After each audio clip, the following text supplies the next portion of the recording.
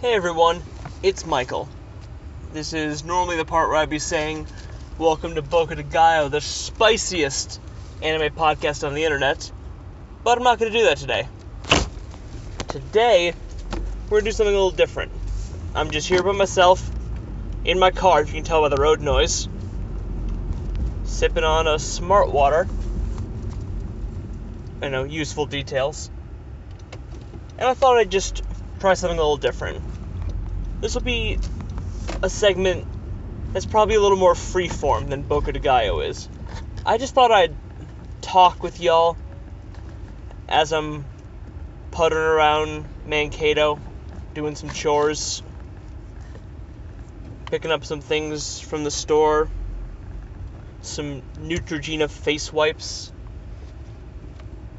and some notebooks and stuff. Face wipes aren't for me, they're for my fiance.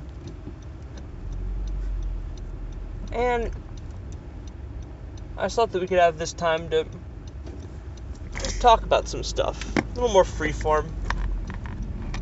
A lot more rambly, so if that's not your thing, I won't hold it against you if you turn off the show. But, anyways, what I was kind of thinking about is what makes an anime. Like, if I were to close my eyes and someone were to put on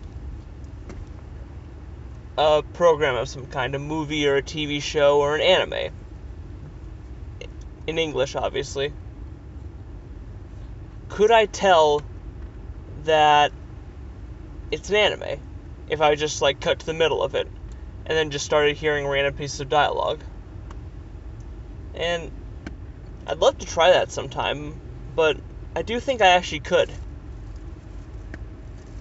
Because I think there are things about an anime that make it an anime, and very distinctive. Which leads me to a second question. Can all media possibly be expressed as anime? Which is a dumb way to put it, because it probably all can't be. There's some things, I don't know if the works of Dostoevsky would translate super well into a high school slice of life drama. But the example I was specifically thinking about as a case study was kind of one of the quintessential Western stories. No, not King Arthur. I was thinking Harry Potter. Although, you probably will get sick of me mentioning Arthurian legend by the time I'm done with this. Yeah, I was thinking, could Harry Potter actually make a good anime?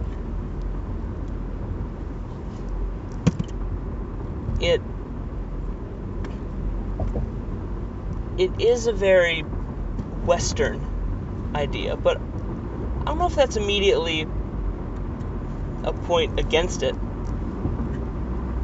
Western ideas can be conveyed through anime, despite it being a very Eastern form. What I mean by that is there are very different methods of storytelling in Eastern versus Western. And yes, I know, there are plenty of anime made outside of Japan, and outside of the East, as a matter of fact.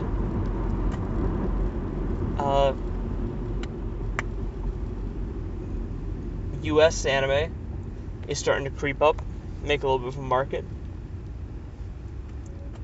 But in general, you typically think of anime as being Eastern, with very Eastern storytelling influences, which derive from Eastern philosophies, such as the balance of yin versus yang, coming together as a whole instead of promoting individuality, stuff like that. The many combine to create more of a whole. You know what I mean. And then we have Western, which has a lot of individualism in it. I think that's one of the main characteristics of Western storytelling, individualism, which you can see in Harry Potter. You have the chosen one, the one destined to defeat Voldemort. Even the magic, if you break it down, is a very Western version of magic as opposed to Eastern spiritualism. I mean, one of the greatest awards in Harry Potter is the Order of Merlin, and Merlin's magic, i.e., the Merlin of Arthurian legend, is kind of the classic magic, quote unquote, that Westerners have in their storytelling. In Christianity, at least, you have Jesus, the one Messiah, who is part of the Holy Trinity, but still, again, that theme of individualism. So, could these two different versions of storytelling and theme expressing actually come together to make a convincing anime, something that people would watch? I think so. If you look at Harry Potter right away, you already have a lot of themes that I would almost call quote-unquote tropes in anime. It's like a bunch of building blocks are already set up for us. Oh, it's a cop. Alright, we're good. We have a high school. Only, a castle high school, but still the idea of a magic high school. A little bit of slice of life. A little bit of coming-of-age story. A little bit of discovering your sexuality. Granted, they don't get into that in Harry Potter until they're all basically legal, which I must say was a big relief, especially going back, as you really didn't bring in the characters making out with each other until book 6, which I'm pretty sure then they're old enough to at least be kissing each other.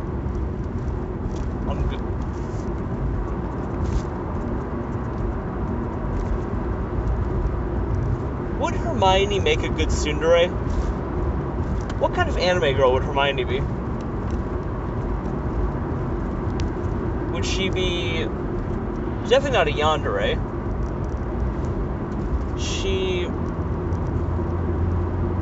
I actually don't know if there are any tsunderes in Harry Potter. Huh. How about that? Ron's a tsundere, probably.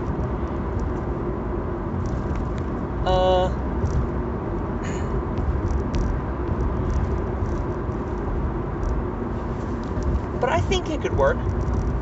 I'd watch it.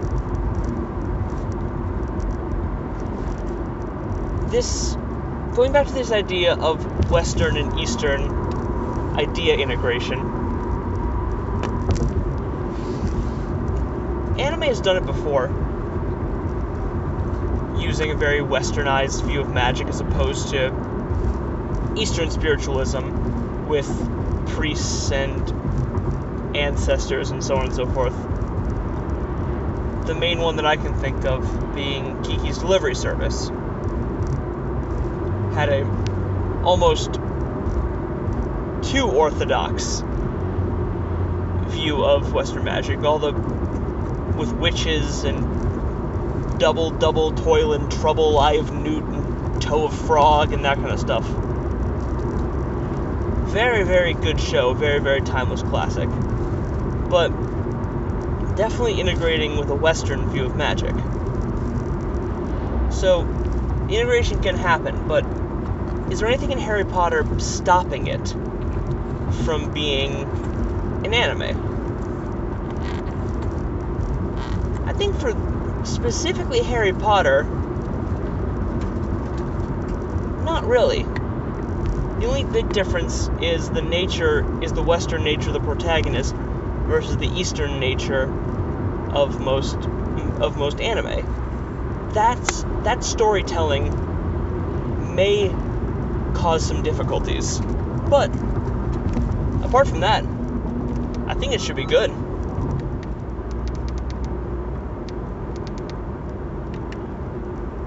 I don't know. What do you guys think? Feel free to discuss it with me. Sorry if this got a little rambly. Sorry for periods of silence. I was kind of going for a stream of consciousness thing. Focused on my driving and just kind of let my mouth run for a little while.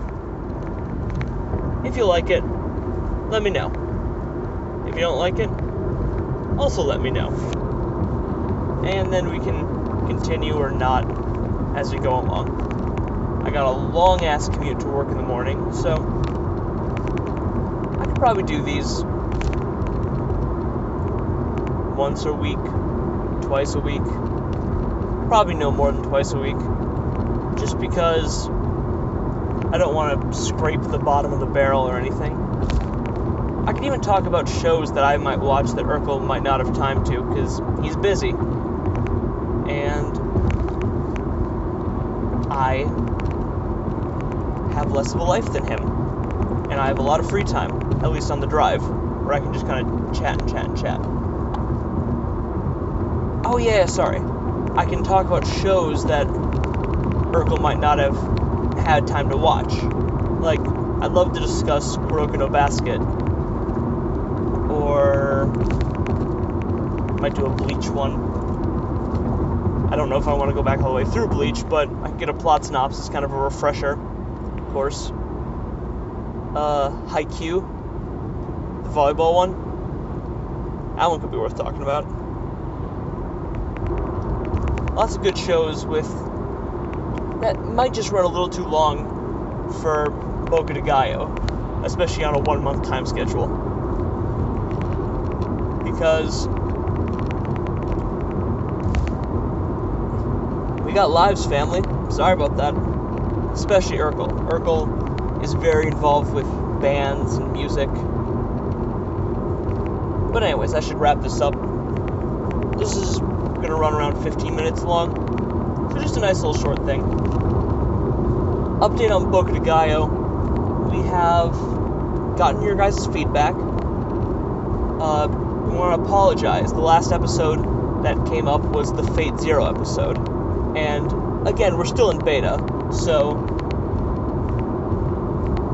kinks need to be worked out. But next time, we're going to shoot for this to be a lot closer to an hour, or an hour and 15 minutes, something like that, and try to keep our points a little more concise. We're going to drop the in-depth voice actor analysis at the beginning, where we ran over. That was just something I thought I'd try. I'll take the L on this one. Just something I thought I'd feel out, see if it worked, because I love seeing the voice actor connection between shows and being like, oh, hey, that's the guy that was in this thing, or, oh, that guy was great here, and now he's here. Just kind of fun to see the connections. But one of our beta listeners brought up a very good point in that is technically stuff that you can just Google. So, as far as strict information stuff, probably just keep it to studio, director, some related works, and airing dates. So just like 5 minutes at the beginning for informational stuff, things like that. And we have been very active about helping you guys listen to Boku de Gallo on more platforms a little more easily. We are up on iTunes and Google Play for sure. Definitely up on Spotify. I am almost certain they're up on Stitcher. I'm trying to get us up on TuneIn right now, but I got an email saying there were some difficulties and yada yada yada. So I'll check in on that again. But also our RSS feed should be available somewhere, but if it's not, DM me on Twitter and I'll just post it on Twitter. If you want to hook it up to something like Podcast Republic, I haven't actually figured out how to publish on Podcast Republic yet, but can't be that bad. Otherwise, what I would really encourage you guys to do right now is to follow us on Facebook at the Boca de Gallo fan page. You can find us by the cute little tomato icon, which a gal named Emma from Gustavus Adolphus College made for us, and it is absolutely adorable, and I love it. So big shout out to her for making that thing. It's super, super awesome. And following us on Twitter as well, at Bokugallo, Bokugallo, at Bokugallo. And I post there every time we put up a new track, things like that. I think that I'm the only person who's following the Twitter at the current moment. So, if you want to go follow the Twitter and make it feel a little less masturbatory of me just liking all my own posts and that's it, that'd be great.